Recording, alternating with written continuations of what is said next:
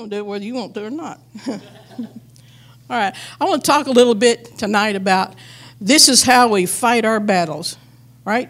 I want to read a few verses here, and then we'll get into the message. You look at 1 Timothy 6 and 12. 1 Timothy 6 and 12 says this, fight the good fight of faith. Take hold of the eternal life to which you were called, and you made the good confession in the presence of many witnesses. 2 Timothy 4:7 says this, I have fought the good fight. I have finished the course. I have kept the faith. That's something we all want to be able to say at the end of the night, right? All right, now, if y'all ain't going to amen these, this is going to take a long time. So y'all be vocal tonight, and I'll get done in a hurry. Whether you realize it or not, we are in a battle. And this is kind of dovetailing into the series that Pastor JB preached about spiritual warfare. We are in a battle. And if you don't believe it, just turn on any of the news media. Get on Facebook. Turn on any of the news media. You see, we are in a battle. We're in a struggle. We're in a fight for our life. Christianity is in a struggle. You know, the United States has been blessed for years to not see much persecution. But right now, we're seeing more persecution against the church than we have ever seen in the United States, right? Are you hearing that? So we are in a battle, and it's time for the church to stand up and be the church. We can relate to the writer who wrote the song, I'm on the battlefield for my Lord. Have you ever heard that? I'm on the battlefield for my Lord. I'm on the battlefield for my Lord. I promised him that I would serve him till I die, and I'm on the battlefield. How many of you are on the battlefield tonight? It's our job to be as Christians, to be on the battlefield of the Lord and fight the good fight of faith and finish our course, right? All right, so there's 4 principles we want to talk about tonight. There's 4 principles. If you're taking notes, there's 4. 1, 2, 3, 4. Okay? There's 4 principles that I want to talk about tonight that we can remember in order to successfully finish the course and win the battle. And finish our battle. We're going to look at those today. But first, let's pray. Can we pray? Let's pray. Father, we love you. We thank you so much for the privilege. Indeed, it is a privilege to come to your house to worship you. Lift the name of Jesus. We just thank you for those that are here. Bless each and every one. Father, we just ask the Holy Spirit come through this place, touch each and every heart and life and soul, change lives tonight. Let the preacher come, let the teacher come. Give us ears to hear, heart to receive, and mind to comprehend what you have for us tonight. Help me to say what you'd have me to say, that and nothing more. In Jesus' name. Everybody say amen. Now, if your neighbor gets sleepy, you have permission to elbow them or slap them or pinch them or whatever you're going to do. So, okay, let's stay with me here. I'm going to read a couple more verses. 2 Corinthians 10:3 says this, for though we walk in the flesh, we do not war according to the flesh. For the weapons of our warfare are not of the flesh, but divinely powerful for the destruction of fortresses. Ephesians 6:12 says, for our struggle is not against flesh and blood, but against the rulers, against the powers, against the world forces of this darkness, against the spiritual forces of wickedness in the heavenly places. Our battle is in the spirit. Our battle is in the spirit world, right? We're in a spiritual battle, right? Any battle that takes place on earth has first taken place in the heavenlies among the spirit. We're in spiritual warfare, like Pastor preached about, a series about. The first thing we need to remember if we're going to finish our course and finish our race, the first thing is our battle is against the forces of darkness, not humans. You got that? Our battle is against the forces of darkness, not humans. We may want to go punch some people in the face. Do you ever am I the only one that ever wants to go punch somebody in the face? It's the spirit of slack. Sometimes I want to walk up to people and ask them real politely, say, have you ever been slapped in the spirit? Come on. We got to remember, we are in a battle and we are under attack. And we should not be surprised at this. If you're on the battle for the Lord, you're going to be under attack. As Christians, we should not be surprised that we're under attack. In fact, we should be more concerned if we were not under attack. You know why? Because Satan only attacks those that are accomplishing something or about to accomplish something for God. Those who sit in the pew and do nothing, he leaves alone. He don't bother the people he already has, and he don't bother the people that aren't doing anything. He only bothers people that are trying to accomplish something or fixing to accomplish. That's a good Southern word. Fixing to accomplish something for the Lord. Just remember, we don't need to plan or conceive revenge or counterattacks against people on flesh and blood. But rather, we need to pray in the Spirit and pray against the spirit of darkness that is using, the spirit of darkness that's using the humans to accomplish his purpose. Now, the spirits of darkness use all kinds of humans to accomplish his purpose.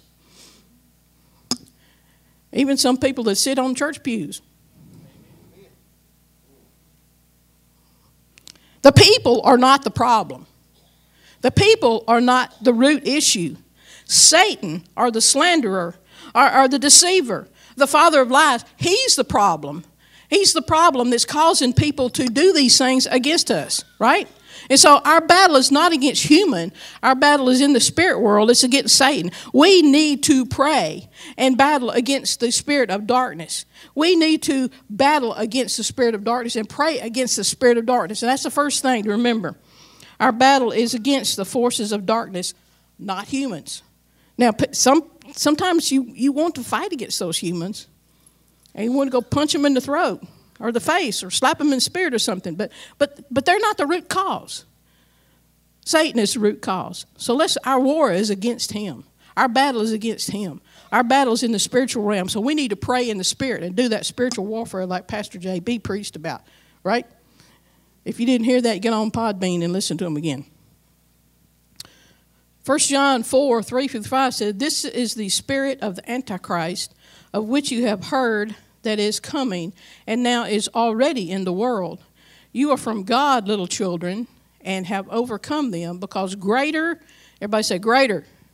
Greater is he who is in you than he who is in the world. That's something you can stand on. If you're a Christian, greater is he that is in you than he that is in the world. And so you can stand on that by faith when you're in the battle, right? Ephesians 6:11 says this, "Put on the full armor of God so that you will be able to stand firm against the schemes of the devil."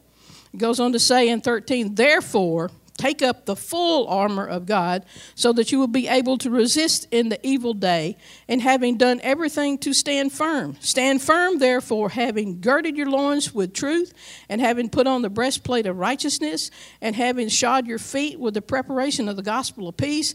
In addition to all, take up the shield of faith, with which you will be able to extinguish all the flaming arrows of the evil one, and take the helmet of salvation and the sword of the Spirit, which is the word of God." How many brought your sword with you tonight?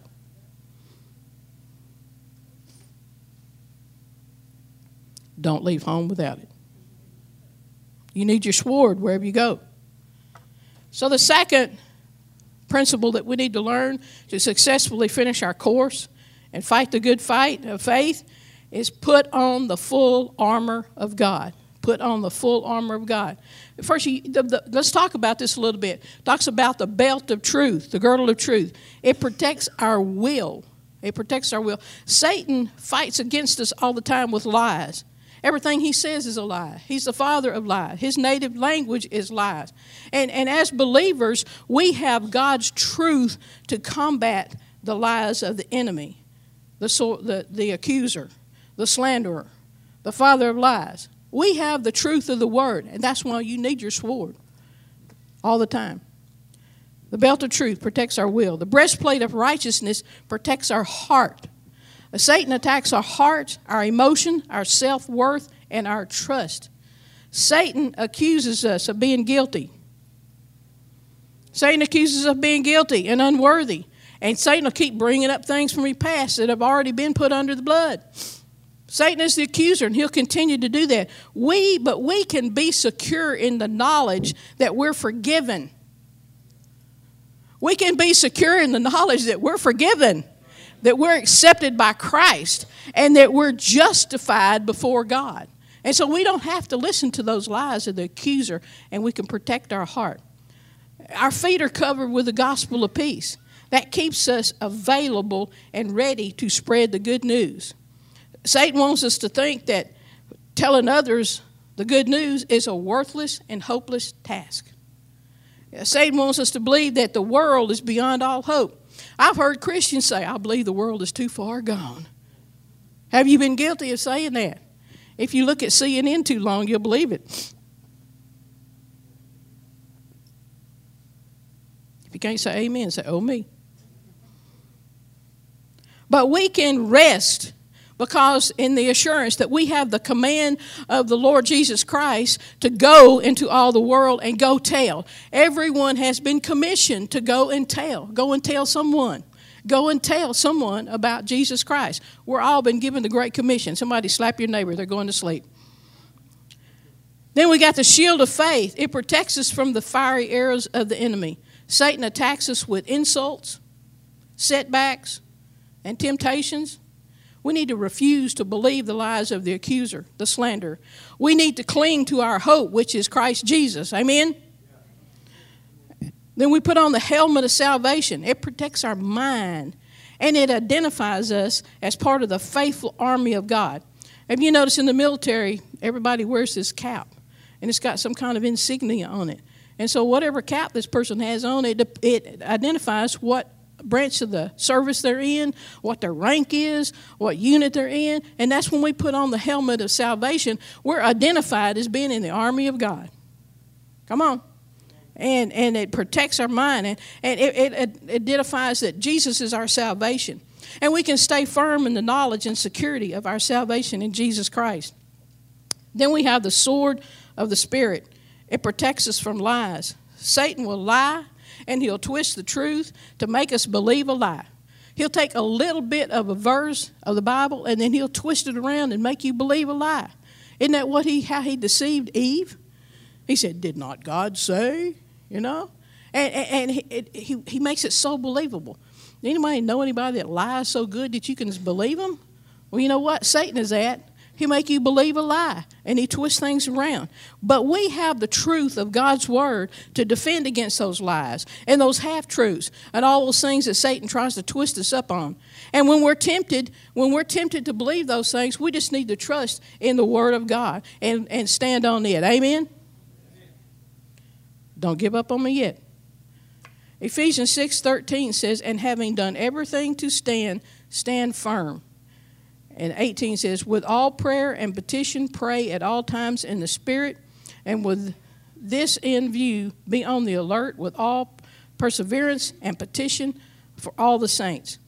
The third principle to help us finish our course and finish our race is we need to stand firm and pray. Stand firm and pray. We need to take a stand and stand firm. Take a stand and stand firm. When you stand firm, that means you don't move. If you don't stand for something, you'll fall for anything. You heard that before? You'll fall for anything and everything. We need to stand on God's word and stand on the assurance of your salvation and stand on the knowledge that God is in control. Plant your feet firmly down, and when the battle is done and the dust settles, let those feet be standing right where they were firmly planted. Don't move. You're going to stand firm. Remember God.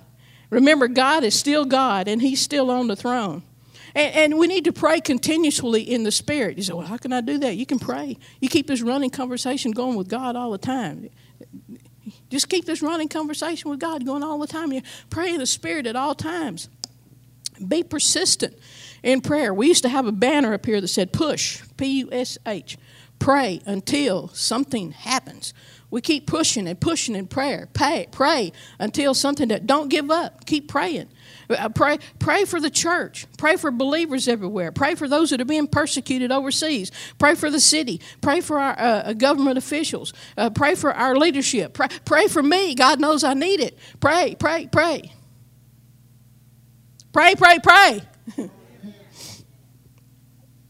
Matthew 16:15, and worship team, come back on and get up and get ready to sing, please. Matthew 16:15, he said to them, but who do you say that I am? Simon Peter answered, you are the Christ, the Son of the living God. And Jesus said to him, blessed are you, Simon Bar-Jonah, because flesh and blood did not reveal this to you, but my Father who is in heaven. I also say to you that you are Peter, and upon this rock I will build my church, and the gates of hell will not overpower it. The fourth principle that you need to remember is that the gates of hell cannot prevail. The gates of hell cannot prevail. Jesus is the rock of our salvation, and the gates of hell itself cannot prevail. They cannot change the truth. The battle has already been won at Calvary. The battle was won by Jesus Christ on the cross. And nothing that anyone, any government, any Congress, any president, any power, any principality, any ruler, any person, and nothing that anyone can do can change that truth that Jesus Christ won the battle on the cross. Somebody say amen. We need to rest in the truth that God is in control, and the battle has already been won. The outcome is secure. God will take care of His church. God always takes care of His people. God will take care of His church. It may look like at times that we're totally surrounded by the enemy. It may look like we're on the losing side. It may look sad. It may look bad. But if you just open your eyes, you'll see that we're surrounded by God, and the armies of heaven are patrolling our airspace, and God is still in control. Won't you stand and sing with them as they sing this song?